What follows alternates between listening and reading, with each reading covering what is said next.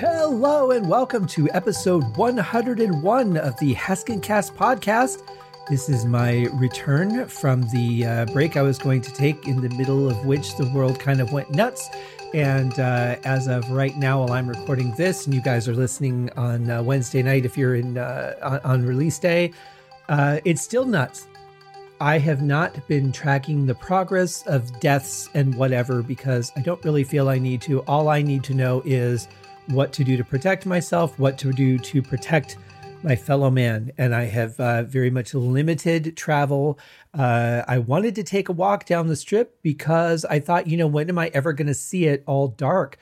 And I went down, but all the parking is blocked off. So there's not really anything convenient to get down there and take a walk. But I'm still going to try and at least take maybe a drive down there and get some shots, because this is certainly a unique time in the history of the city that I live in. But I would imagine it's the same thing for a lot of you guys. Even every major city that has a downtown that just does not look the same right now, while we're all kind of on quarantine and only essential businesses are operating. And it's kind of interesting. I think that I think it's cool that a lot of the restaurants have, kind of just been staying open for takeout and delivery and that sort of thing. I think certainly a good business right now would be, Uber Eats or anything like that, to help get food to people that don't have any, or maybe are concerned about the supply of food that they have. From what I understand, things are starting to get a little bit better in the grocery stores, at least around here. They've started limiting what certain items you can purchase so that everybody has the opportunity to get some of those items. And they've cut their hours from 24 hours to like 8 a.m. to 10 p.m. So that they can properly get shelves restocked and things like that, limit the time frame that people are in the store. So there's a lot of stuff going on that I'm glad to see. I've seen a lot of people reaching out to each other to see if they need anything, supplying each other with things that they have that somebody else might need. That part I've really liked. The part I haven't liked is, the usual social media. How many jokes about the virus can you see? How many times can you see the same jokes over and over?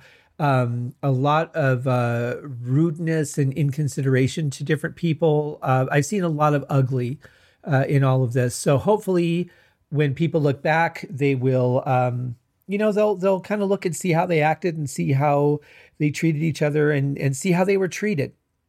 And be aware of that, be aware of who people are, because, I kind of equate it to an insurance company. Everybody says, okay, I'm with this auto insurance carrier, right? And I'll ask them, well, are they a good carrier? Do you like them? Oh, yeah, they're great. And I'll say, have you ever filed a claim? And they said, no. Huh. Okay, well, what makes them great? Well, they take your money every month, right? Or every 6 months or once a year, depending on how you pay your premiums. I am set up to pay monthly. So for me, they take my money every month. Okay, they're really good at that, but you're not really going to know how they are until you have some kind of issue that they need to deal with and they need to prove themselves. And I kind of feel very much like people are the same way. And this has certainly been an opportunity to see how people act, what they talk about, the information they spread, whether they research it or just share something that somebody else said. If they take something that they hear and go, oh, this is fact, I didn't research it or what. I mean, there's so much misinformation going on out there. And more importantly, though, how they act to you. Like if you go and check on somebody and you say something like, hey, just wanted to make sure you're doing okay. Do you have enough food? Do you have everything you need? And they're just like, yeah, we're doing great. And you're like, okay. And then you just like watch a tumbleweed go by. Oh, I'm fine too. Thanks for asking. There's a lot of just a lot of one-sidedness, and you really get to see that when people are in more of a panic mode. Like this is the time really when everybody should be checking on each other, making sure everybody's okay. And it's really interesting to see some of the responses that I've gotten from people, and even people that I don't know that well. Like they've been really concerned about me to make sure that I'm okay when I've reached out to them, and I greatly appreciate that. It's definitely been very, very interesting. But that's how it goes. And you can kind of move forward knowing that in times of crisis, people show who they really are. You don't necessarily see those things tested just like the insurance company. You don't see them being tested when they just take your money every month. So something to think about, and hopefully, people will look at how they acted and how they treated each other, and the people that didn't do very well will realize that and start doing better. Because as horrible as this thing is, it's also an opportunity for those of us that sustain ourselves through it to really kind of judge ourselves and see what we value in life and who values us and how. And so just do better. Now, while I've been on hiatus, I've been very, very busy catching up on a lot of stuff that I had put aside because the podcast keeps me very busy. Also, the music and that I write, the books that I'm working on and things keep me very busy. So it's been a great time to catch up. I'm doing some computer upgrades. I think I finally solved the problem that I'm having with my new digital audio interface. And I'm very, very excited about that. It's been a lot of painstaking tests and trial and error, but I think I may have finally got it working 100%. No fault of the device itself. It's just a matter of how it worked with the way that my computer was set up as opposed to my previous interface, which was really a plug and play. This one's a lot more advanced. It can do a lot more things. It needs more power. And so I had to change a lot of options in the computer to get everything to work. So far, so good. Unfortunately, it was after the interview. I don't think there were any dropouts during the interview, though, which was great. So that's been keeping me busy. I've also been working on getting some of those video walkthroughs done. I've got a couple that I've done for Eduardo Terralante, who was a guest on a previous episode when we talked about his different instruments. And hopefully the next ones that I'm doing will be better. I'm going to test one after I do this, edit the podcast. And see, that's going to be the real test because that's where the system's running for a long period of time, and I tend to get a lot of dropouts. So hopefully this will all prove well and happy and all that good stuff. So there's that, and there'll be more of those. Those are all on my YouTube channel, which is in the show notes. So make sure that you go and check that out. This week, returning, if you guys didn't check out the last episode that I did, episode 100 with Allison Arngrim, that was such a fun episode. I love talking to her. Probably could have talked to her for 2 or 3 hours.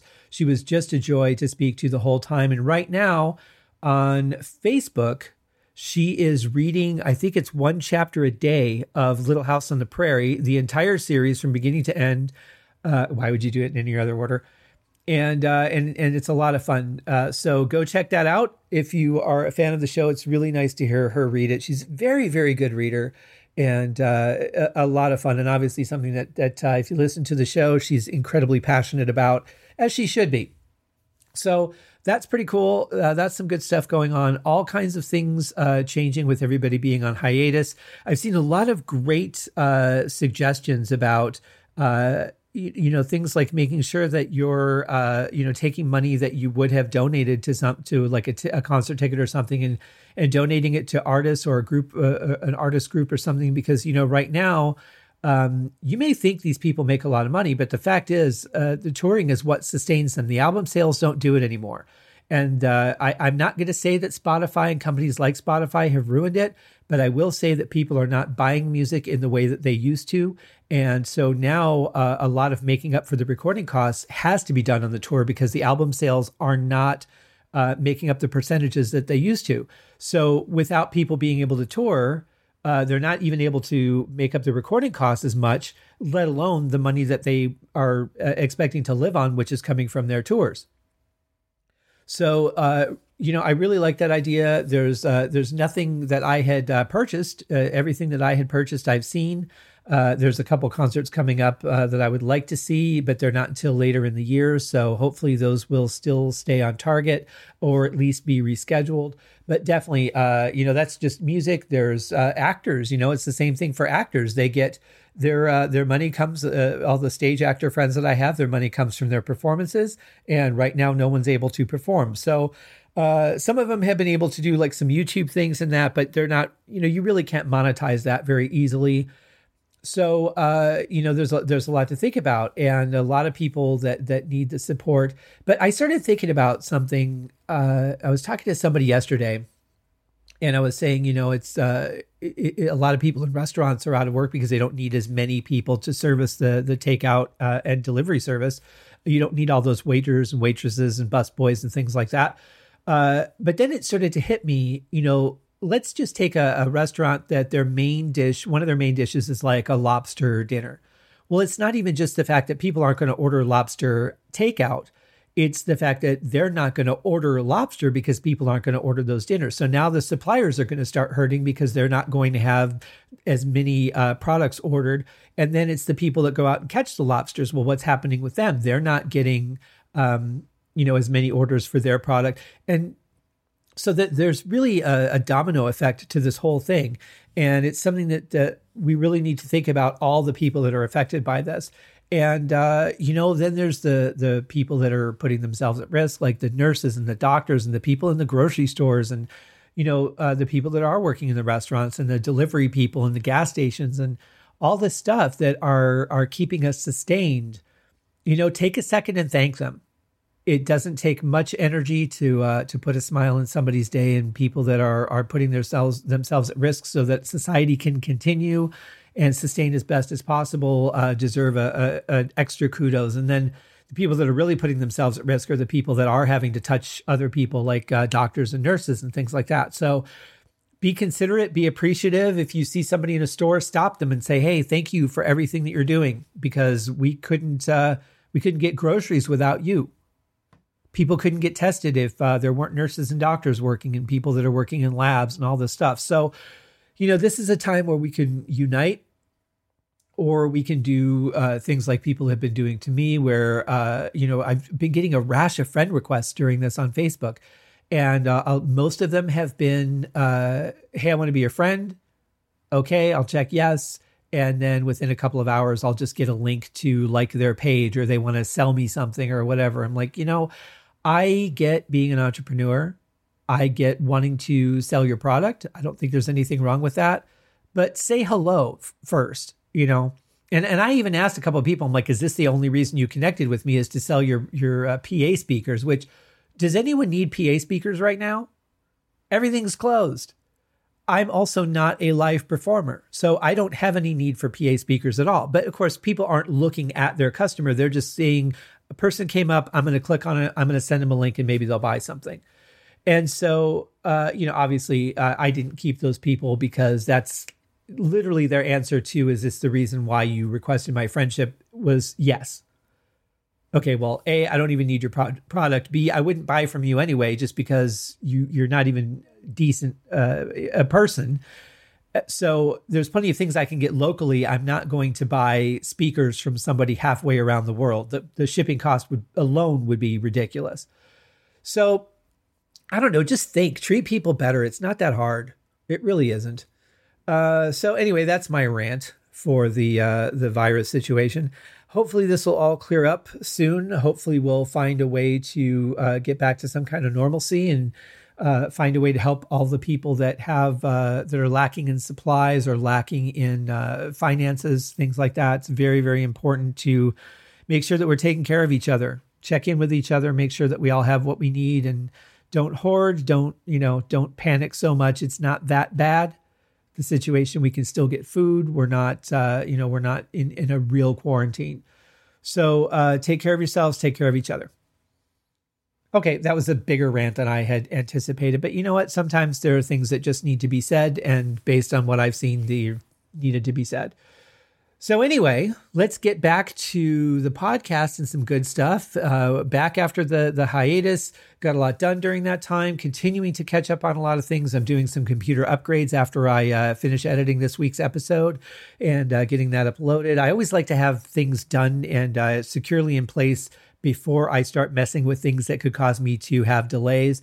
And I want to get the show, keep it on schedule, because that's very important. So episode 101 with my friend Machelle, who's just a wonderful, beautiful person. Her posts always make me smile. She's always posting these beautiful nature shots of places that you just want to spend eternity, beautiful sunsets on the water and just amazing, amazing places and some very uplifting stuff. But she also posts some stuff that makes me laugh, which is really good. And, I don't really have much of a sense of humor, but there are things that she has found a way to make me laugh, which is great. There's things that make me smile, and I think that's really just what makes me happy. I don't need a laugh. I don't need a joke. I just need things that make me smile, and pictures of sunsets, things like that definitely make me happy. So what have you guys been doing during the quarantine to kind of keep your spirits up? I'd love to hear from you. Write me at scott@scotthaskin.com. Let me know if you have any tips or any information that would be helpful to others, and I will broadcast that on the next episode. I would also like to thank my first show donor for donating to the show some cash to help me with the expenses. That was very much appreciated. That was before all this insanity broke out. So right now, I would say, as much as I would appreciate that, I would rather see you give money to people that are in need of food or shelter or clothing, things like that. Once this is all cleared up, then yeah, of course, give your money to me. The show costs me, and it's always nice to have people that care enough or find value enough in the show to help out. So I appreciate some patrons. I am working on some ideas for gifts to give back that are not monetary, because if you donate to the show and then I send you a gift, well, that's just taking your money and giving it back to you in the way. So you're just I could just open a store and have you do that. But I don't really want to do that. I have my monthly giveaway that I do, but I really want to be able to utilize that to just cover the expenses of the show and maybe give you other gifts. And I'm working on that. So hopefully it's something that people will find value in. And that's pretty much it. I appreciate all the support. I appreciate you guys tuning in and listening. That means a lot to me. Otherwise, what would be the point of doing this if no one listened to the show, right? Why would I sit here and talk for way too long? And that's about that. So let's bring on our guest, Machelle. Fantastic person. You will just fall madly in love with her. She's so sweet and very intelligent, very caring, giving person. And I'm very happy that she is my first guest back from the break. Let's bring on Machelle.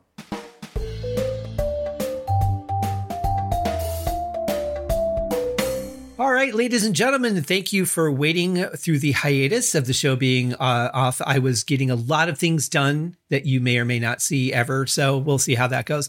But the show is back, and I'm very, very excited to bring back my first guest after the break. She is an absolutely wonderful and dear friend of mine, Machelle Glassburn. Machelle, how are you?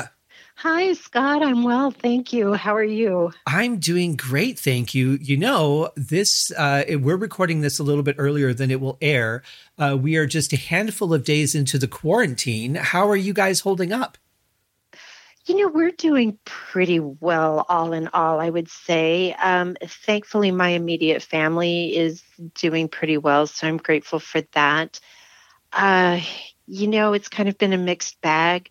There's been some people that have been really wonderful and offered to help their neighbors. And then there's been the ones that felt the need to go into the stores and, buy everything in sight and leave them bare. And that's been kind of disheartening. Yeah, it really has. And I think back to the last time that we had some sort of hysterical panic, which would probably be September 11th of 2001. And I remember there were people that were, they were looting jewelry stores and stealing televisions because that's going to help. Right. And there were people in Colorado that were gouging the gas for like $80 a gallon. And people would be like a mile long waiting to get gas, hoping there would still be enough. And I think back to that, and but there was also all of those people that were incredibly generous. They would slow down and let you into traffic. They would, do you need anything? And I see that same mix now. It's like we didn't really learn anything. Yes, exactly. And I was hoping, with the talk of us as a people, evolving and becoming more enlightened, I was really hoping to see more of that. We're in this together, and, we're stronger together than we are apart, instead of this me first, me only mentality that some people are having. And I know a lot of people say to me, well, they're scared. Okay, I get that. I understand being scared, but you're still responsible for how you choose to behave and conduct yourself. You can be frightened and still be a good person. Absolutely. And, one of the videos that I remember seeing on Facebook, and I'd like to think this was staged, but I really don't believe it was. But a woman had 4 packs of toilet paper, and those packs had to be at least 24 rolls each. So you're talking like 72 rolls of toilet paper at least. And a woman comes along and she tries to take one pack out of that cart, and the woman starts beating her. And I thought, first of all, what happened to that sort of human side of you that I get the survival side, but we're not talking about, we're not in Hunger Games yet. Right. And Exactly. And also you're talking about toilet paper, not chicken. Right. And I just started if your first instinct is to beat somebody over something that you've completely got an overstock of, that really makes me sad. You and me both. I went shopping probably about a week into all of this, and people had been posting on Facebook about the empty shelves, and I thought, that just can't be, right? It just can't be. And I went shopping, and thankfully I didn't need paper products. So I'm grateful for that. But I had a few, just regular grocery type things to get. And I was standing in there and looking at these bare shelves. And I went to probably 3 or 4 stores looking for a few things here and there and seeing the same thing over and over again. And it was so surreal. And I remember coming home and just... It literally, truly brought me to tears, because I thought, what has happened to us? What has happened to us as a species, as a people? My grandparents both went through the Great Depression. One set was fairly well off, and so they had quite a bit to share. My other set literally lived in a tent with a dirt floor, and still they shared what they had to share. Right. Yeah. I've always said, if you live during, say, going back to Laura Ingalls times, and I don't remember now if I talked to Alice, because my last guest on the show was Alison Armgrim, who played Nellie Olson on Little House. And I can't remember now if I got to talk to her about this or not, because it just went so fast. But I've always said that if Laura Ingalls times were today and somebody's house burned down, the whole town would be there the next day, chopping down trees, building walls. And now you can't get somebody to move a couch without buying them dinner. And Right. you take that difference and you compare the where we are today, like just a roll of toilet paper or one steak or a chicken wing. And, how many people would say, well, yeah, I only have 15. So if you want one, I need like $20. Right. That's not going to help you live longer. That's just you trying to profit. And I'm really glad to hear that companies like Amazon and eBay were really shutting people down that were trying to gouge people for hand sanitizer and things like that. But the concept of people doing that, free enterprise is one thing, and I don't blame people for trying to profit and build a business, but there's a difference between that and just understanding this is a world crisis, and be a human being first. Yes, exactly. I have a couple of businesses, and a couple of them have products for sale. And I always thought, if we ever got really big, I'd want to make sure that we maintained our humanity and we had our priorities in the right place, and that, we weren't there gouging people, that, we were being fair, a win-win situation. You always want it to be a win-win situation. Well, I had seen one of my friends in Massachusetts posted a picture of a grocery store that had gallon water bottles for $5.98. And my first thought was, okay, I know things are a little more expensive in Massachusetts, but I don't think they're that much more expensive. And she said, I really hope that they just put this on the wrong shelf. And I zoomed in on the tag, and sure enough, they had raised the price of a gallon of water to $5.98. And I thought, the thing is you might make a couple of extra bucks today, but when this is over, people are going to remember that. Exactly. And if you just be a good person, you can still profit a little. I don't blame people for raising prices a little bit, but you can still be a good person, you can still profit, and everybody can be okay, or we can end up in a much worse warlike situation against each other after this is over. Yes. I was speaking with my younger son about that very thing, and that's what we were talking about, that we kind of feel like we're at a crossroads and we have choices to make and lessons to learn. And I sincerely hope that when we come out of this experience, which I firmly believe we're going to, that we take a moment and we reflect on how we handled it personally, how we handled it as a society, and what can we do to be better? Yeah.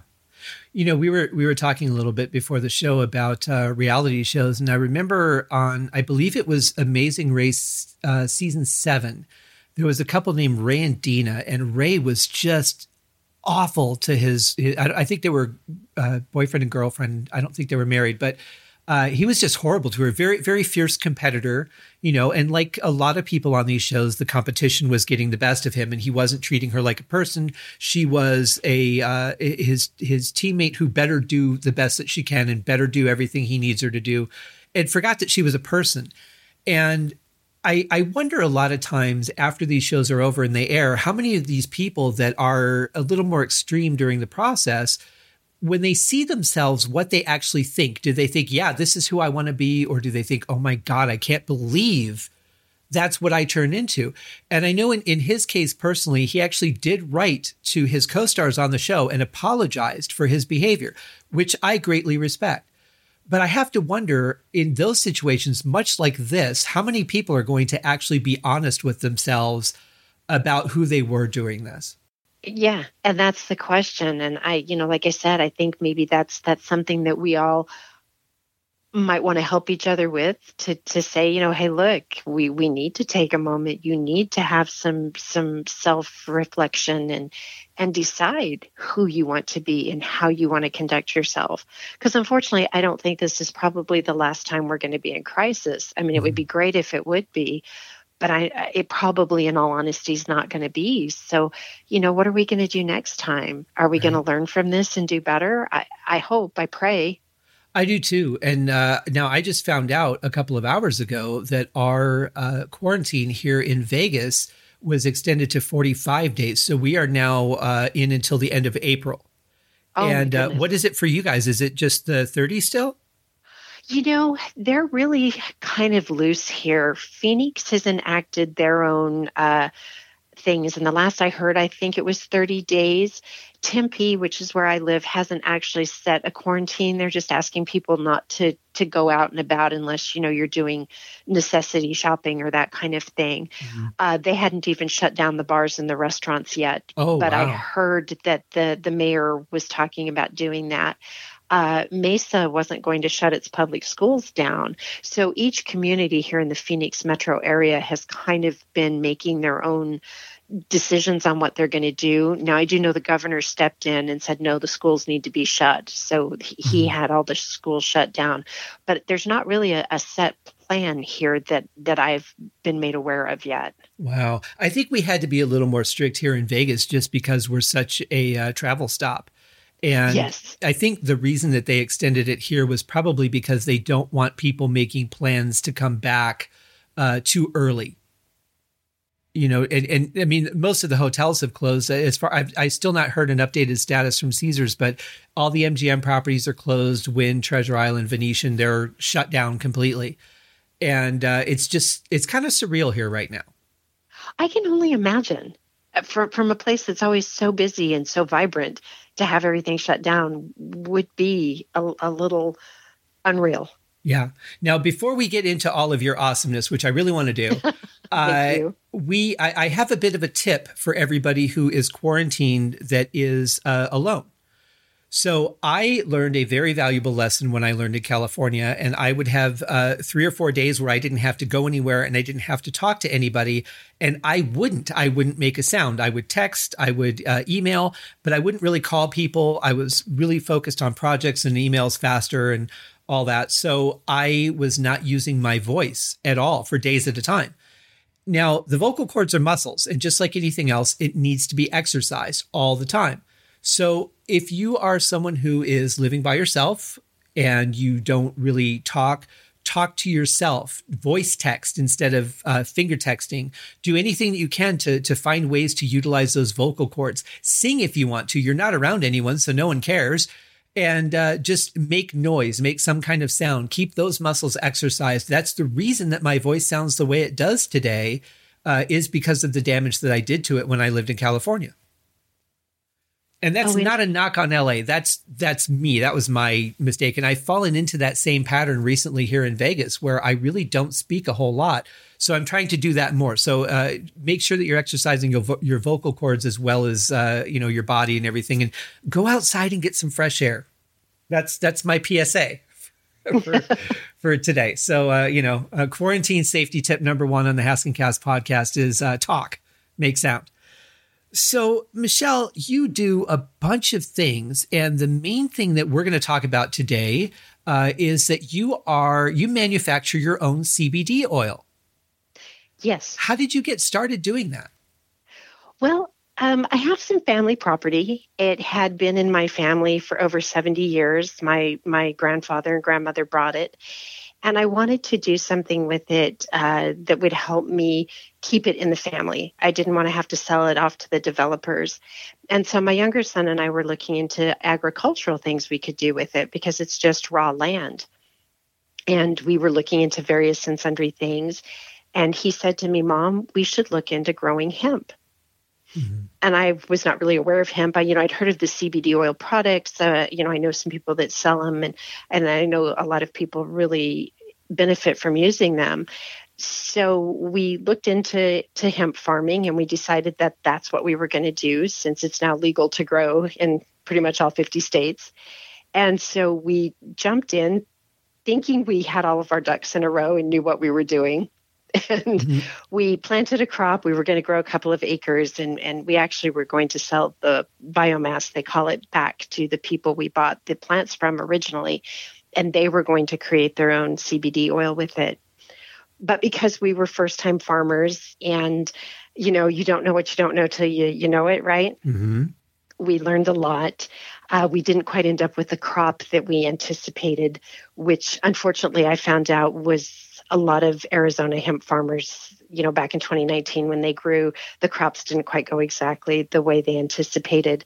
So we ended up with a very small crop, and we couldn't sell it back to the people we bought it from. It just wasn't big enough to be worth their time. And so we kind of had to decide what we were going to do with it. And we didn't want to just plow it under, because we had tended this field by hand. We had done everything by hand. We had planted by hand. We had weeded and fed it by hand, and then we harvested it by hand. So we were like, what are we going to do with this? And somebody suggested to us that we could go ahead and extract it ourselves and, turn it into the CBD oil tinctures. And then we could at least offer those up to people. And so the plants that we had spent, 4 months of blood, sweat, and tears to lovingly tend and to produce would at least have some benefit. Right. Well, and I applaud that, because I think a lot of people at that point would have just given up. Well, I'll be honest with you. There were times we were tempted. Sure. I've learned so much about how CBD oil is actually made. And once you harvest your plants and you get the dried material, you have to have it milled, is what they call it. Mm-hmm. And basically it's grinding it up to turn it into almost like fine powder.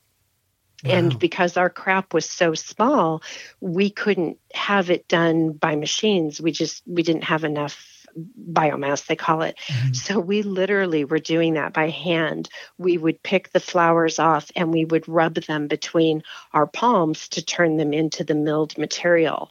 And so as you're sitting there leaning over a tub and rubbing, hemp between your fingers, sometimes you do think, is this really worth it? Yeah. It's interesting. I'm getting this memory of when I used to make my own CD booklets, and I would sell, I would make 100, 120 CDs at a time. And I would sit there with my paper cutter and then my folder, I would fold them and then I would staple the books, because they were always multiple pages. And I remember how bad my back hurt at the end of, maybe just even the first series of cuts. And I can't imagine the hours that you guys spent bent over this tub rubbing flowers together. Yeah, it was quite a bit. It probably took us a couple of weeks or so, several hours a day to get that all milled so that we could turn it over to the company that would then actually, what they call, extract the oil from the dried material. Right. And that seems like a weird thing to say. I mean, to say I'm going to extract oil from a powder, but even a powder has moisture in it. Oh, yeah, absolutely. Yes. And it was very interesting. I didn't realize this as well, but as we were harvesting out of the field, our fingers were actually turning black from all of the resin and stuff in the plants themselves. Oh, sure. It is amazing everything that lives in a hemp plant, but that's part of what makes it so good for health issues and things is the amount of cannabinoids and terpenes and resins and everything that the whole plant contains. Well, and hemp products have been known to be able to do so many things. I mean, they're making shoes out of hemp. They're making towels out of hemp. They're making oils and obviously, hallucinogenics. And there's so many things that it can do. It's kind of like the wonder plant. It really is. Now, we grew a strain that looks more like a marijuana plant. That's what the CBD oil hemp is. It's very, closely related to marijuana. The difference is it does not get near the level of THC, which is the hallucinogenic compound. Right. In fact, you only have 0.3% THC is all you're allowed to have in your hemp.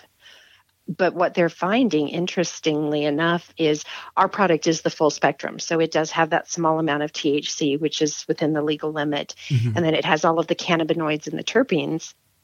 And what they're finding is actually that tiny bit of THC acts as a catalyst that then causes the cannabinoids and the terpenes to work even better.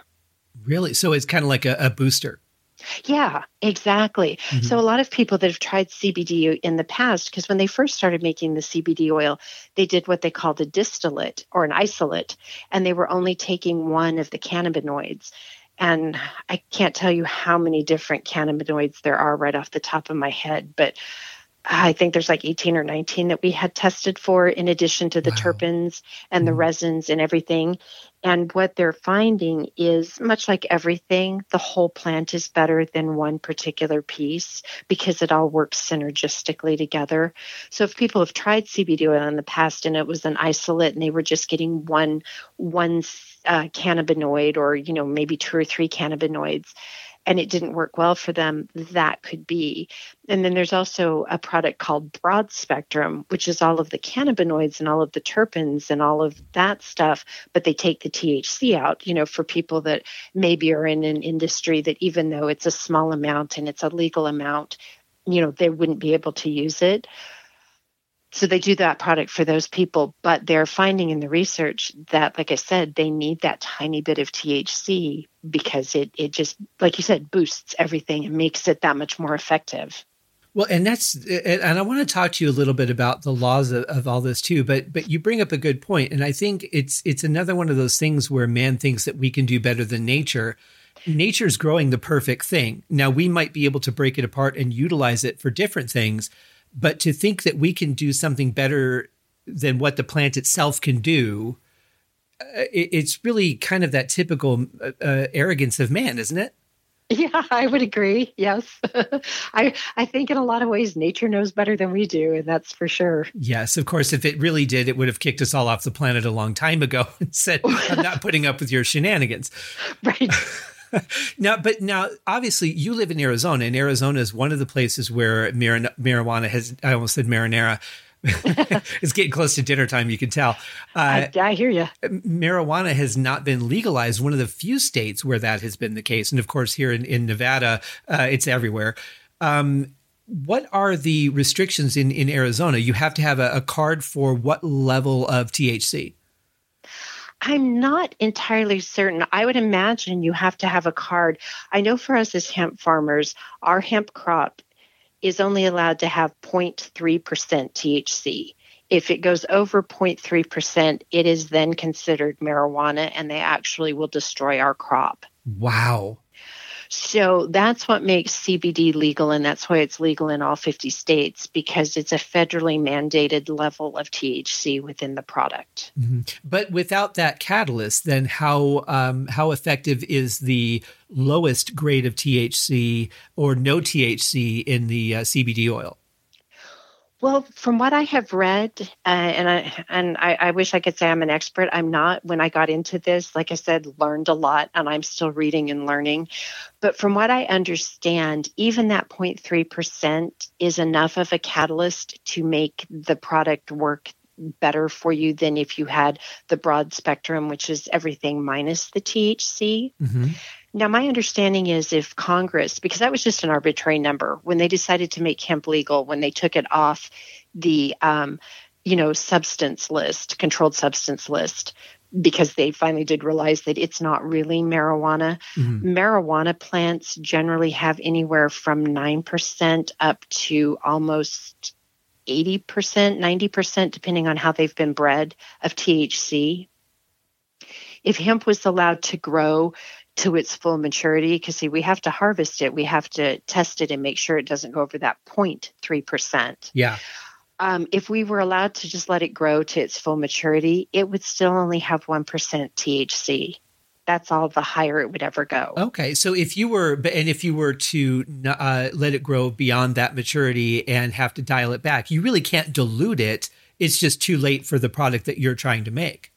Well, actually, that's not true. We actually could. See, it's just Congress. They're worried about drugs, and I understand that. In their mind, if the hemp goes over the 0.3%, it now becomes marijuana. Right. But actually, what you do is if you harvest it and you have it extracted, which is what we did to create our product, within that extraction process, they can take the THC out. Oh, that's true. Yeah. That's a good point. And it's funny now that I'm thinking about it. I remember my grandmother had a poppy seed plant in her backyard. They never banned those. Right. Right. And that has definitely been known as an opioid. I mean, they always say, before you go into an interview, don't eat a lemon poppy seed muffin because you could get enough of that chemical to fail a drug test. So exactly. I grew up in terror of eating poppy seed anything. Oh. And it's a shame because poppy seed cake is delicious. Right, exactly. I'm like, well, what if I need to have an interview in 6 months? I better not eat this today. I was that ridiculous about it. Oh. Like, I don't want people thinking that I'm, I have a drug habit and I'm like 19 years old and I'm just going in for a job interview and my grandma made a cupcake. Right, exactly. I'm a little extreme, I guess. I don't think you're better safe than sorry. That's true. There you go. I don't really know that people think that deeply into it as I did, but for some reason that was like one of those early programming things, and I don't know where it came from. But those things can really have an effect on us as we get older. Well, they do. And that's what we tell people with our product. We're like, look, it's really good and it's very effective. But if you happen to work in, say, aviation or law enforcement, we would not recommend our product because sometimes the THC shows up on a drug test and sometimes it doesn't. It kind of depends on each person's physiology and how they metabolize the product. But we're like, if you're not in an industry where you have to worry, or if you're in an industry where you can show this is what I'm taking and, it's a legal product, then we definitely recommend being able to have the THC in there as the catalyst to make it work better for you. And I can understand that. I have never done THC products, and I've not done CBD oil because I'm afraid of what it might do to me as a creative. And I'm sure that dose is incredibly minimal. But what benefits would CBD oil have for people? Why would they want to take it?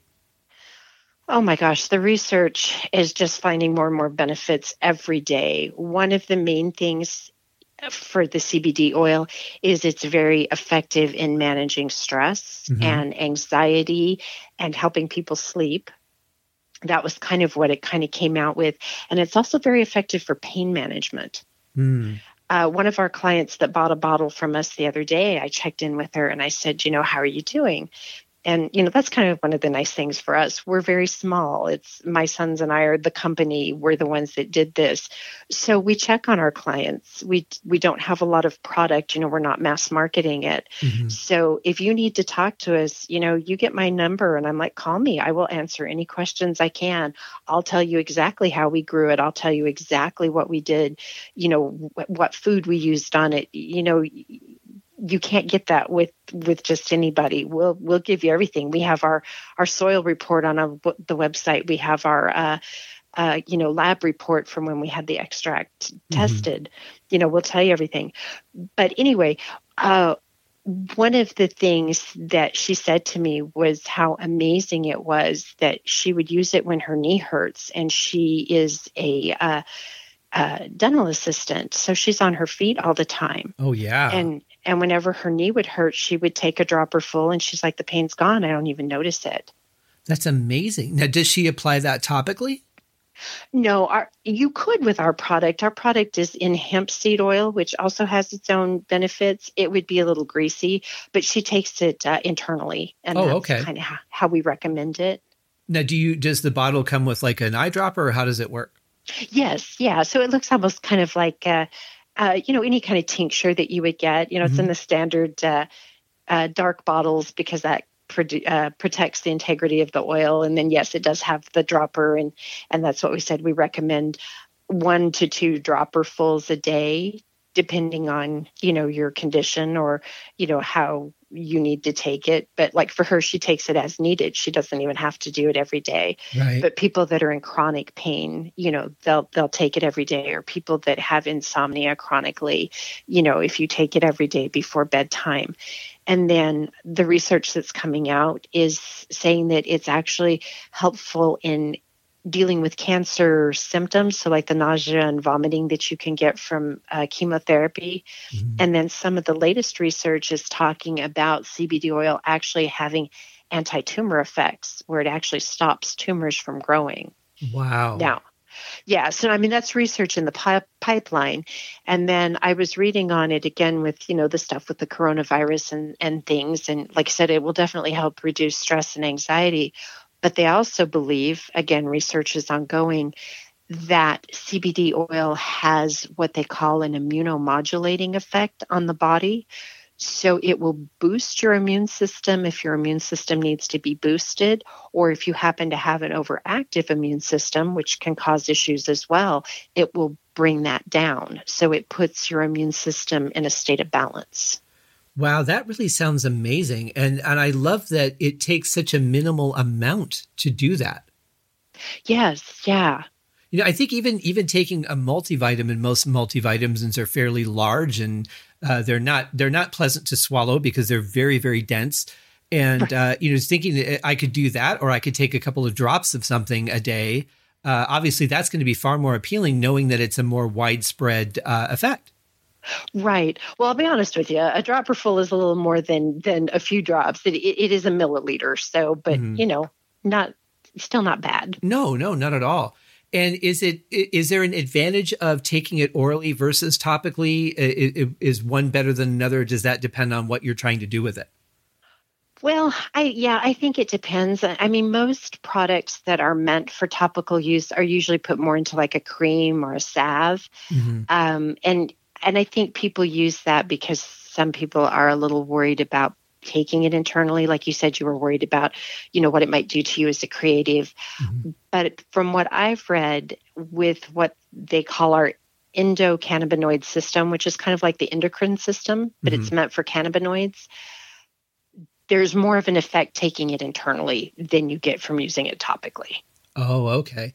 What I've never understood about any kind of reliever, whether it be an aspirin or something like this, I've never understood how the medication knows what's wrong with you. Like if I have a headache or if I have knee pain, I can take an aspirin and it will clear up whatever's not working right. I've never understood how it just knows where to go. Well, I'm not entirely sure either. From what reading I have done, I think it actually kind of works more in like the brain centers that send out the pain responses. So it's not actually going to the knee or the shoulder, but it's working within the nervous system. Oh, well, that would make sense. But don't hold me to that. Well, no, but that certainly would be a logical explanation.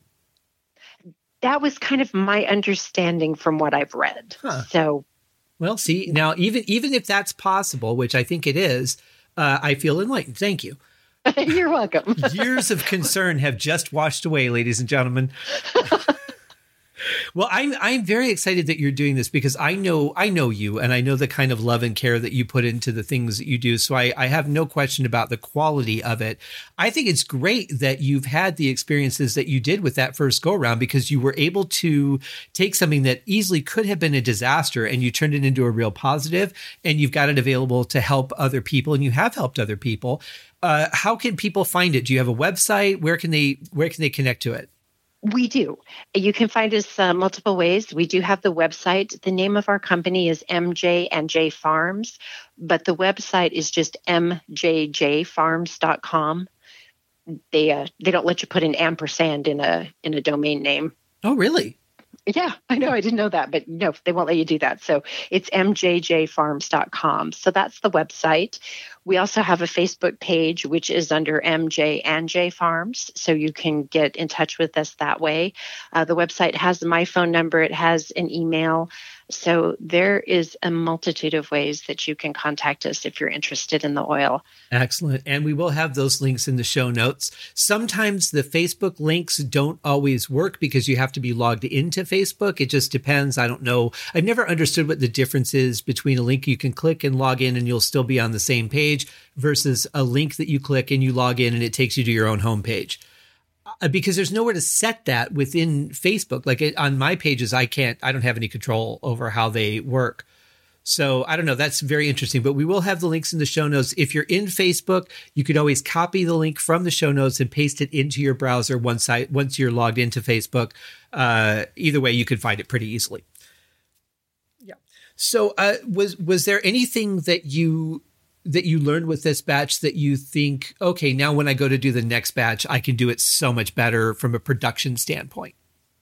Oh, tons. Yeah. Mostly within the growing. Because like I said, we did a field grow. A lot of these things are done in a greenhouse, but we wanted to do the field grow. So we definitely learned a lot about the plants and the sunlight they need and what time of the year they need to be planted on. My son learned a lot from some neighbors up there that had actually grown medical marijuana in California about how to trim the plants and how to prune them as they're growing to make them stronger and healthier and more productive. We learned about different organic ways because we did grow this all organic. It's all completely organic, but we learned even more, effective ways of using food and fertilizer and, more effective ways of weed control rather than just having to go out and pull them, right, but still maintaining the organic, being organic, which is, something we intend to continue with. Good. So yeah, we learned so much. That would be a whole nother show. Well, but I love that because you paid attention. And a lot of people, I think, people that I've met that have started businesses and they, maybe they don't do that well the first time, but they tend to ignore the mistakes that they've made or things that they could do better that aren't necessarily mistakes, but just, hey, you know what, if we use this process instead of that process, then we'll be 2 steps ahead of where we were. Those kind of things, they just tend to go like a diet. Well, it didn't work, so whatever. And I love that you stuck with it. I love that you didn't give up. Yeah, we plan on growing again in 2020. I think we're probably going to do a greenhouse grow this year just due to financial investment. But we really would like to do some infrastructure work because that was another thing we learned about the 2019 grow season. We have some infrastructure we really need to put up in the field and some things like that. So we'd like to take this year to still grow a product and hopefully, have more oil for next year. Because like I said, we do have a limited supply. And then be able to come back in 2021 and have a field grow and do it right and, create the crop that we envisioned in 2019. Sure. Well, and it's amazing. Before I visited Arizona, I thought of Arizona as very much desert. And it is in the desert, but the Phoenix area in itself is very fertile. And there are a lot of things that you can grow. When I first went and visited, I saw plenty of orange groves that were very, very healthy and producing a lot of fruit. And it really surprised me because I wouldn't have thought that being as dry as it is there, that you can actually produce. But there are a lot of things that you can grow in Arizona. Oh, there's a ton. And most of the hemp that was grown in Arizona in 2019, they did down south around Tucson, which has a lot of agricultural, and Yuma. Yuma has a ton of agriculture down there as well. We were rebels. Our family property happened to be in northern Arizona, so we were doing, no pun intended, but we were doing a high country grow. So that works on so many levels. Yes, it does. Exactly. Which is why we were working with a company out of Colorado, because they specifically created a strain of hemp that was meant for the higher altitudes. As long as you've got the water, Arizona's got really fertile soil, and our particular piece of property hadn't been touched in, gosh, it'd been over 50 years since my grandfather had farmed it. So that's why I said it was totally organic. It was just rich and fertile. It had been sitting there. It was ready to grow. And I like that, because then obviously that area of land is got the minimal chance of having, the pesticides that are just in our air naturally from all the things that we've done, and not as much smog and what do you call it? Not biocarbon. What is it? Carbon dioxide. That's what I'm thinking of. Right. It's really like natural, as good as it's going to get in this world at this point. Pretty much, yeah, because there's nobody else up there farming. So there's no cross-contamination. There's no worry. We say our stuff is non-GMO because there's nobody else growing around us. So we didn't have to worry about any type of cross-contamination. And this is a rural area, so, we didn't have to worry about any kind of solvents that might have been on the property previous. Because like I said, it's been in my family for 70 years. Sure. And there's not a lot of people driving up there, not a lot of factories that have pollution and that sort of thing. Right, exactly. Yeah, so, very nice. Yeah. Well, I'm excited for you. Now, as you said, there is a limited quantity. So, folks, make sure that if you want to get this, get your order in soon, because this podcast will air soon from the time that you and I are talking. But I would imagine that the bottles are going to go fairly quick. So make sure you get in and get yours as quickly as possible. I want to talk to you about your acting, because you are also a very talented actress. Well, thank you. I'd like to think so. Do you mind being called an actor? That still seems weird to me. I'm kind of old fashioned, though. I don't have a real big thing with labels. So, call me an actor, call me an actress. It doesn't matter. Just call me for a job. That's really all I want. What are there certain types, like genres, that you prefer to work in, or are you pretty much just, hey, if I'm acting, I'm happy? Pretty much. If I'm acting, I'm happy. I tend to be cast in dramas more so. I tend to be cast as the mom, or, I may be moving into that next step, if you know what I mean. No, you're still 23. Right, exactly. Which I love. But, I'm pretty much open to just about anything within, limits. Sure. Yeah. But, as long as I have a chance to create a character and be on set and be with other people that are creating, I'm just pretty much happy to be there. I think there's a real magic about being around people that are creative. Do you feel that like I do? Yes. You and I have a wonderful mutual friend, Kelly Kincart, who does all of my album covers. Kelly from OutsideTheBox.photo does all my album covers. I've absolutely loved every single project that we've worked on. She just blows me out of the water with what she comes up with. I'll give her some sort of horrible, crappy drawing, and she'll turn it into something that's not at all that. Oh, she's very talented. I had her do some headshots for me, and she's a great photographer. But she's one of those people that when I don't know if you've had the opportunity to just like sit down and have coffee or tea with her, like I have. We used to do that all the time. But there are people like her that you just constantly want to be around because of the vibe that they bring, that just creative, lighthearted, you're always building something. And every time I would just be like, okay, I want to put out 10 more albums now so that you can do 10 more covers. Oh, yeah, absolutely. Kelly and I, we when she was still living in Arizona, we got together and, would have lunch or dinner and just sit and chat. And I've been fortunate enough to be able to catch her when she's come back into the States, because, she lives out of the country now. Mm-hmm. And I've spent a lot of time just hanging out with Kelly, and I always enjoy it. Yeah, I do too. And she's just one of those people that, like you're just always bubbly and you always just make people feel better whenever they're around you. I like people like that. Speaking of which, I love your posts on Facebook. You're always posting these incredibly beautiful landscapes and just surreal looking photographs. Where do you find these things?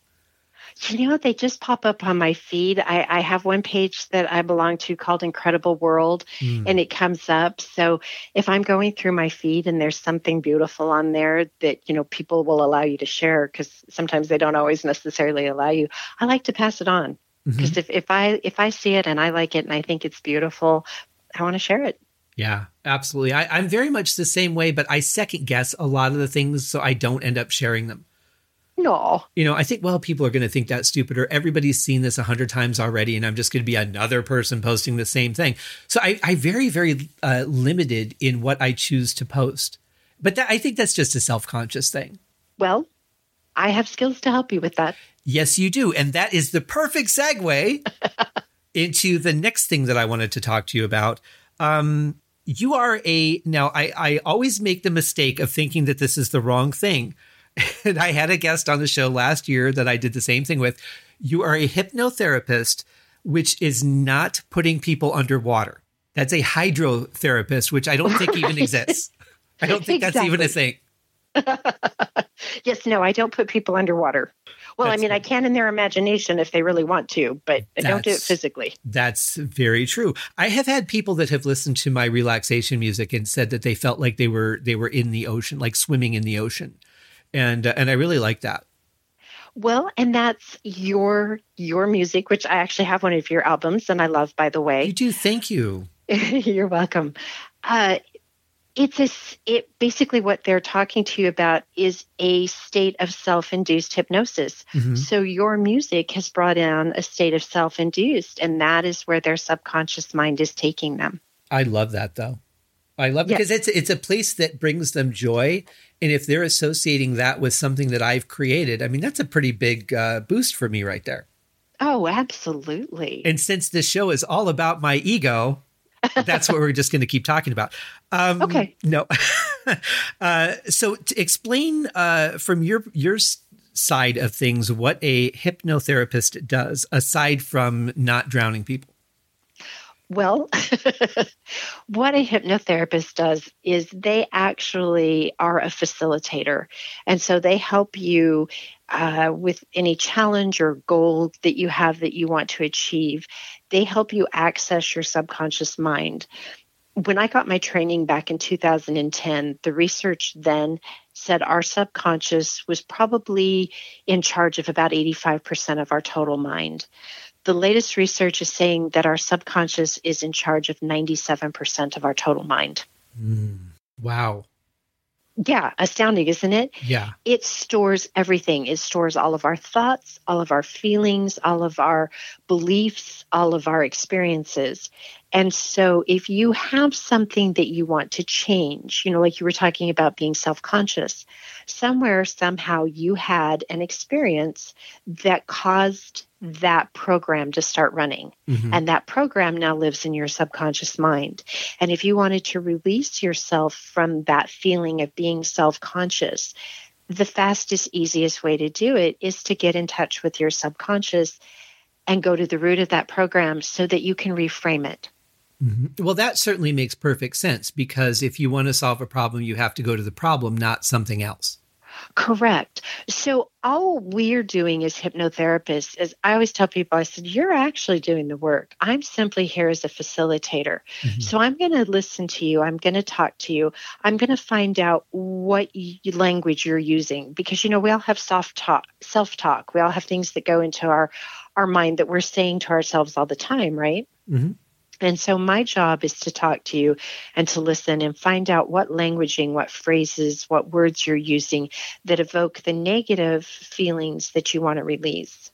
Right. And then we talk about the positive feelings that you want to replace those with. And as we're talking about the positive feelings, there's also languaging and words that come around that positive feeling. And I listen for those. And then when I create the guided meditation, because that's basically all hypnotherapy is, it's a guided meditation, but it's with a purpose. So I take your self-talk, because you're used to listening to yourself anyway, and I use those words back to you in a way that helps you access the subconscious and listen to those phrases and remove the negative connotations from them and release them so that you can put in the positive thoughts, the positive feelings that you would rather have. I was doing that in LA when I was there for a while, working with fellow actors. So many of them have such severe audition anxiety. Mm-hmm. They're very talented, but it doesn't come across because that anxiety cripples them in the audition room. And so if you can relieve that anxiety and get rid of that negative programming and allow their confidence and their inner beauty to shine through, then they have so much of a better shot of showing the casting director what they really can do. Well, we self-sabotage a lot, don't we? Yes. Yes. I don't know why, but we say things to ourselves we would never say to anybody else. Mm-hmm. Except maybe on Facebook. I've noticed that. Yeah, if your login is 8228134, you pretty much say anything you want.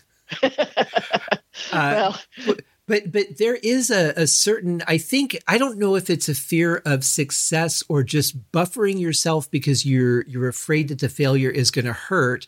So if you sabotage yourself before that, then the failure that you're expecting won't hurt as bad. There's that. A lot of people do have a fear of success. What happens if I succeed? How does my life change? Will people still like me? Will my family still? There's that runs. And then again, like you said, the fear of failure. Well, what if I fail? How's that going to feel?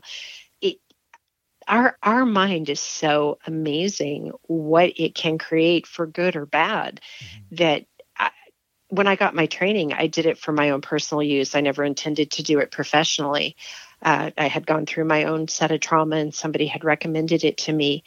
And so as I was taking these classes at one of the absolutely worst times in my entire life, I was absolutely astounded by what our subconscious could do. Mm-hmm. It's amazing how much of us it controls, but we feed it. So we're really giving it the power to control us by what we put into it in the first place. Absolutely.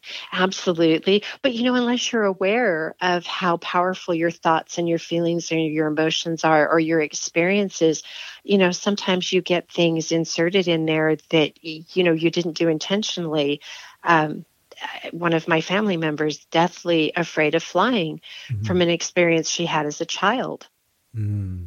And she's never been able to work through that trauma. And so she carries that with her to this day. Wow. Yeah.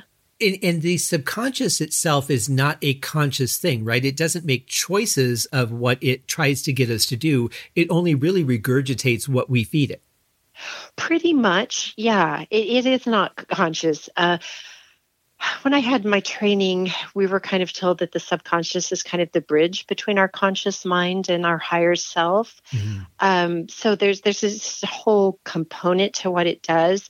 But the thing about the subconscious is it doesn't know the difference between fact or fiction or real or imagined. Mm-hmm. So if you have an experience and you imagine certain things around that experience, good or bad, your subconscious is going to take those feelings. And that's really what your subconscious is. Your subconscious really, truly works with feelings. Mm-hmm. So it's going to take those feelings and it's going to internalize them, and then it's going to continue to utilize them. So is it kind of like a recorder that just says, this is what you felt, so this is what it is, and that's just the way I'm going to look at it? Pretty much. Interesting. I kind of like to think of myself, this is going to sound really weird, but stay with me for a minute, okay? Okay. I like to think of myself as a houseplant. And, well, not myself, like my physical self, but like my subconscious. I like to think of my subconscious as a houseplant. And I've always read that if you are nurturing to your plants will grow better. If you sing to them, if you talk to them, if you feel joy when you water them or when you look at them, the whole naked thing I'll leave to interpretation. But I like to think of myself subconscious that way, and I try to treat it as if it was that same plant that I'm trying to get to grow. Absolutely. I always tell people, I'm like, our subconscious is always, and it takes in all the information. Your conscious mind, and I wish I had the numbers here in front of me, but I don't, and I can't remember them. But of all the sensory pieces of information we're being bombarded with constantly, your conscious mind can only process, oh God, I think it was under 5 things at a time, if it was even that much, but it can only process just a very small amount of all of the sensory information that's coming to you. Wow. Your subconscious, on the other hand, pretty much takes in everything. Mm-hmm. And in fact, from the time we're 0 to 2, so I always tell people, be so careful what you say around your children. Mm-hmm. It used to be we thought, oh, they're just babies, they don't understand. Oh no, they're like sponges, and they are sucking it all in, and there is no filter. They have no way of determining if that's legitimate or not, or if that makes sense. There's no critical thinking. So they just take every bit of information that comes their way and sucks it in and puts it in their subconscious mind. And that oftentimes creates the foundation for the programs they run later about how they feel about themselves, how they feel about their parents, how they feel about love and safety and security and that whole thing. And then even as an adult, I say, be so careful what you look at or read or are doing right before you go to sleep. Mm-hmm. Because as you put yourself into a sleep state, that is a form of hypnosis. And whatever is in your subconscious as you're drifting, or in your mind as you're drifting off to sleep, is what your subconscious is going to work with all night long. Right. And so if you grow up with parents that say fight about money all the time, then you're going to look at money as a negative thing.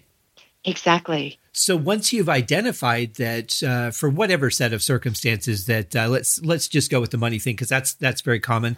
Once you've identified that you have a negative feeling towards money, that you always feel like you don't have enough, that you're never going to be able to buy the things that you want, whatever that thing has caused, it's grown into, that every time you feel that, now you're feeding your subconscious with that reinforcement that, yes, this is the right feeling. Once you've identified it, how difficult is it to really start changing your subconscious's view on whatever it is that you are so definitely and focused on being afraid of? That really depends on each individual person. Mm-hmm. Our subconscious mind is there to protect us. And so it will only take a suggestion that you're ready to take, which is why some people have such great success with smoking and weight loss in hypnosis, and other people don't, mm-hmm. because they're not really ready to address the smoking or the weight loss. There's other issues that need to be dealt with first. Right. So sometimes if somebody is really ready and they're open and they're willing and they're ready to make that change and that shift, you run them through a guided meditation, you change the framework of how they feel about money. There's a whole bunch of different types of techniques that you can go in and use. Not only was I trained in hypnosis, but, we received some NLP training and other things in our toolbox, to help each individual person, because we're all different and we all respond in different ways. Mm-hmm. But if they're ready and they're open to make that change and that shift, you can very easily shift that negative feeling to a one of positive just by having them imagine a different outcome, or having them imagine going back to that child that's scared and talking to them now as the adult who knows that, no, here's the reality. And that all depends on your individual client and, what, as you're talking to them, comes out that would work best for them. Other people, it's kind of like peeling back the layers of an onion. So you just deal with one negative thought at a time until you're able to peel that away and change that program that runs from negative to positive. Right. I would imagine, though, that takes a consistency of action after you've decided to make that change, right? So when, again, using money, because it's the most universal, I've decided that, money is not a bad thing. But then when I get my next bill from the cable company or the utilities or whatever, to not go, oh my God, I don't want to open this. Like, you really have to stay consistent, or as consistent as possible, with that new paradigm. Yes. And when I work with my clients, I very often try to leave them with some type of anchor. So as they're feeling really positive about money, I have them think of a a color if that's what works for them, or in NLP, you literally make anchor points on your body. So there's you maybe touch the inside of your elbow and it brings back that feeling of being positive. Or oftentimes I really like just using breath as an anchor because we all breathe all the time. So I have them, when they know they're beginning to feel that negative thought or that negative feeling or emotion coming in, or that stress, or, whatever it is that they want to release, I have them think about, taking in that nice deep breath. And as you breathe in, you're remembering these feelings you have now of feeling confident and positive and, the new feelings about money. And as you take that breath out, you're releasing all that stress, all that negativity, all that fear, all that anxiety. And oftentimes that's enough if, like you said, you're consistent and willing to do it. And then oftentimes I tell them the same thing I was telling you about as you're going to sleep. Run through the same scenario we've run through in our session so that you're continuing to reinforce the positive feelings about money and being able to create enough and have enough. Because like I said, your subconscious is going to work with that while you're sleeping, and it's just going to reinforce it more and more. Absolutely. You're absolutely correct. Like I said, I'm only a facilitator. It's up to you to do the work. And so it depends on how much work you want to put in. And I think that's a really important thing to go in knowing. It's kind of like you go to a doctor, you just expect that they're going to fix it and you're not really going to have to do anything. You have to take the pill or the vitamin or the shot or whatever, but they're really going to do all the work. This is really the opposite of that. This is you coming in and saying, okay, here's what I've identified. Here's some strategies, but it really is upon the person to improve those situations for themselves. Absolutely. I have tips. I have, I hate to say tricks, but that's, that's kind of tools. I guess tools would be a better word. I have tips and I have tools, and I'm going to share those with you, and I'm going to, help you use them, and I'm going to show you the most effective way to use them, but I can't use them for you. Exactly. Yeah. You have to remember to do that breathing exercise, or you have to remember before you go to bed to run through this scenario and things like that. But I would imagine that people that come to you in the first place, they want improvement. They are hoping for that. But do you find that a lot of people are able to follow through, or do you find that a percentage of people tend to just not want to do the work on themselves, or not maybe face that they're responsible for being in the position they're in? Yes, on both of those. A lot of my clients do come. They are ready to make a change. They've had enough. Sometimes they are 2 steps forward, 1 step back. And I always tell them, that's okay. Don't beat yourself up about it. We all take those steps back. Mm-hmm. The main thing is, get back up on the horse and keep going. Yeah. And then there are some that they do want the quick fix. They're not happy when they get into my chair and I'm like, I can't fix you. I love that Geico commercial of the hypnotist who's laying on the lawn chair and everybody's doing all the work for him. And, the guy comes up and he's like, you want to clean my gutters? I'm going to clean your gutters. I'm like, I wish I had that kind of control, because, oh my goodness, the things I could do and have. Yeah. I don't. Right. I don't think very many people do. Right, exactly. And thankfully. Right. Well, this is true too, because good or bad, right? Right. So, some of them are disappointed to hear that this isn't a quick fix and that I'm not just going to do it. And I'll be honest with you, a lot of those people are dealing with more addiction type issues because they want a quick fix. It's hard for them to have to face what they need to face. But I always tell those people, I'm like, if you're willing to put in the time and effort, I'm willing to support you on that journey. But don't you think, too, that part of it, aside from the addiction, because I get that, they want to stop right now. But don't you think that part of it is the air of society that we have today, it's too hard, just giving me the trophy, and I don't really want to work for anything, just make it better? Yes. Oh, absolutely. And, I'll be honest with you, those clients don't generally stick around. Yeah. They'll usually have their one session and then they move on. And I tell them, if that's your choice and that's where you're at this point, then, that's okay. I think the thing to realize for anything that takes improvement is it's going to take some element of work. It doesn't always have to be difficult. It could be enjoyable even. Right. But you are going to have to put forth some effort if you want things to change. Yes. And I do have clients that get out of my chair and they're like, oh my God, I feel so relaxed. And I'm like, well, that's what I tell anybody that gets in my chair. I'm like, I don't know how your problem's going to go because I'm not in charge of that. You are. But I can guarantee you will leave here feeling very relaxed. That's great. And now you bring up an interesting point, which I wanted to talk to you about, is that you say get in your chair, but you can also do right now, you can do a virtual chair. They don't actually have to come to you physically. Absolutely. Yes. And I've done several sessions over the internet virtually, once again, when I was working mostly with actors, but I can do that with anyone. So yes, I offer virtual sessions. All you need is a connection and a device that's big enough that I can see you, because that's part of my job too, is if I've put you under, we call it trance, but if I put you in a state of relaxation is really what it is.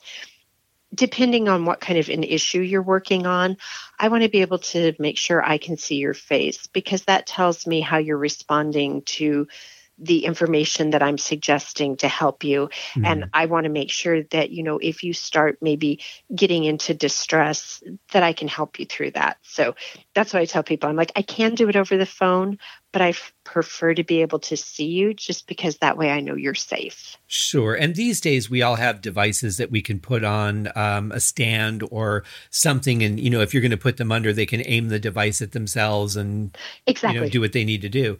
Hopefully they don't have one of those screen timeout things.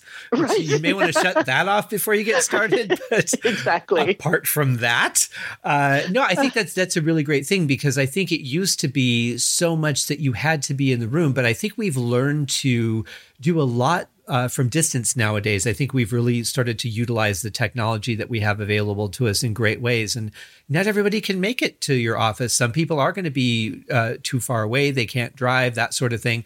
So to be able to do that, that's a really good thing, especially right now with most of us being in some sort of level of quarantine. Exactly. And, that's something that I wanted to touch on too, with everybody and the virus, concerns and being in quarantine and that stuff. I don't know if people know this, but stress is the number one cause of illness. It lowers your immune system. Mm-hmm. And the best way to combat stress is with a relaxation technique, such as meditation or yoga or breathing, but, a type of relaxation. And with a lot of people dealing with so many fears, it's like if you've got fear that's causing you stress, that's lowering that's lowering your immune system, we can do a session over the web and help you release those fears, help you manage that anxiety, give you a tool to help you stay in a state of relaxation so you can keep your immune system up and running and strong. I was never a big fan of tattoos. And of course, I have several now, but the first one that I got, it's just on my wrist. It's where a watch would be. And it just says, going up and down, it says NOW, and going across, it says NOW. Because wherever I am, whatever's going on, it's only right now. It's not what could happen 2 days from now. It's not what happened yesterday. It's right now is the moment that I'm in. And I remember I had seen a picture in one of those, the in-flight magazines, and it was a watch, and the hands were just broken and laying in bits inside the watch. And instead of a time, it just said now. And that's where I got the idea from. And I thought that's really brilliant, because anytime that you're worried, you have anxiety about, what's going to happen down the road tomorrow when somebody calls me, whatever it's going to be, just be right now. That's all you need to worry about. And when we're thinking about how long is this quarantine really going to go, what's really going on with this virus, this has never happened before, this is scary, just be right now. Exactly. Yeah. It is easy to get stressed, and it is easy to have anxiety. I totally understand those things. I do feel them from time to time, but that's just, you've hit it right on the head. You have to have some sort of anchor, something that you can just go to very simply and quickly and release that anxiety, because your body will react to it. Your mind reacts to it. It affects everything. Oh, absolutely. Yeah. I did a presentation for the Mesa Police Department forensic department, because those poor people are under an incredible amount of stress. And even in the research I was doing for them, I was astounded that chronic stress will actually rewire your brain. Mm-hmm. I believe that. And there was a website that I was looking on, and it was like effects of stress on, your different body systems. And it was like a list of 50 things that stress does to your body. And it's just like, if we want to be a healthier society, that is the one thing we really need to learn how to do, is to control stress and anxiety. And like you said, it is literally as simple as breathing.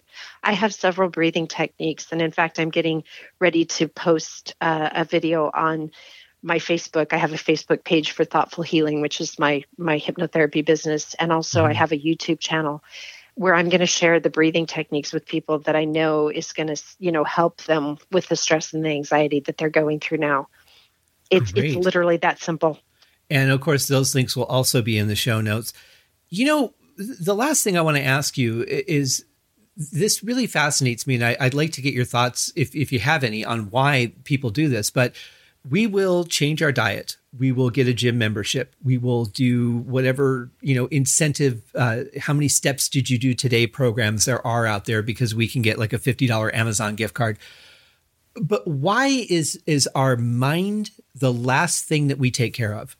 I have thought on that myself, and I'm not entirely sure. But one of my theories is, when I've worked with clients on smoking and weight loss, and, they come in and they're like, I know I should quit smoking, and I know I should quit, I should lose weight. And I'm like, I get that. And then they're resistant to it.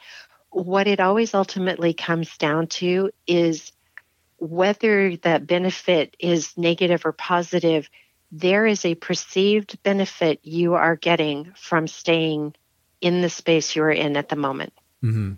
And our subconscious and our conscious mind too is very resistant to change if it perceives that it's getting a benefit. Even if we think, well, that's a negative benefit, it doesn't matter. If it's a perceived benefit to you, it makes it very difficult to want to make that change. And so what I found with people like that is you have to find a better benefit to help them motivate to make the changes they want to make. I like that. I think that's very, very possible. I think couple that with the fact that it's not a visually tangible thing. You can't see the progress. You can't track it by getting on a scale or measuring your body fat or anything like that. There's no real way to measure the progress. And because people don't see success right away, they tend to think it doesn't work. It's just a bunch of hooey, whatever, and they don't do it. Exactly. And I've had clients like that. Like I said, they want to be the one and done. And there are some clients who are one and done. Like I said, again, it depends on you and your subconscious mind and what you're ready to go. Right. But I always tell them, here's the thing. Here's what I would suggest that you use as a measuring stick. You've come to me with something that you want to change, you want to fix, you want to feel better about. I mean, and like I said, ultimately it comes down to you want to feel better. Right. Because like I said, that's what our subconscious is. It's feelings, really, mostly. So what I invite them to do is, at the end of the session and the next few days, you're probably most likely not going to be where you want to be, but have you moved a step or two closer to that goal? Mm-hmm. Do you feel any bit better whatsoever? Because if you've achieved any type of I feel better, or I feel closer, or I feel, more the way I wanted to feel, you're on the right path. That's excellent. And it's, when you started playing Monopoly, did you just win? Was the game just over? You had to go and take a bunch of turns, and you had to get, grow the money in your hotels and everything. That's what our life is like. We have to progress forward. As long as you're progressing forward, and every once in a while, it's okay to take a step backwards, because sometimes we need to get a different perspective. Sometimes we didn't know about something and we have to take 2 steps back to fix it. And that's all fine. But strive to move forward. Exactly. So that's what I offer to my clients. I'm like, when you're determining whether this has been of a benefit to you or not, this is how I ask you to try to gauge it. Yeah. And I have no idea where that Monopoly reference came from, by the way. Just completely out of thin air.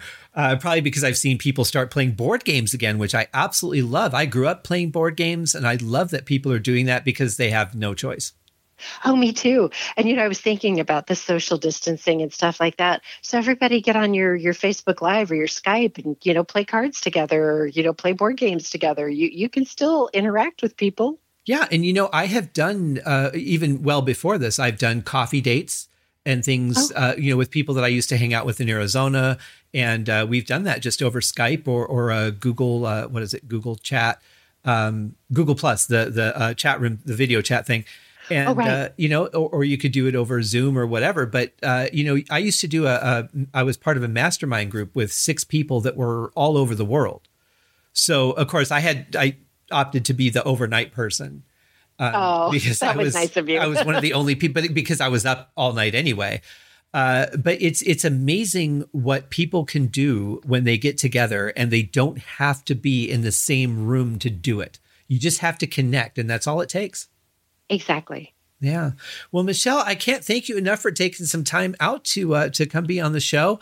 Definitely, folks, check out the links. Check out the hypnotherapist work. Check out the CBD oil. Grab a bottle before it's gone, or you're going to have to wait until next year's crop, and you don't want to wait. So grab it while you can. Thank you so much, Machelle, for coming on the show. I'm so excited for all these things that you're doing.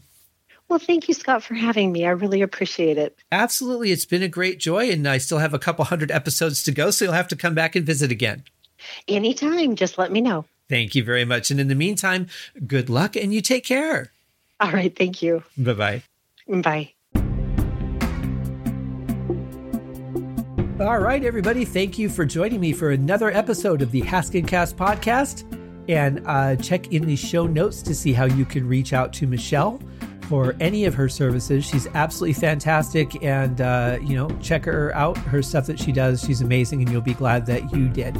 Thank you guys very much, and please remember to leave a review, or at least rate the podcast on whatever your podcast avenue is, whether it is iTunes or Apple Podcasts or Podbean or Spotify or wherever. Thank you very much for doing that. It helps me reach other people, and it helps the show find a bigger audience.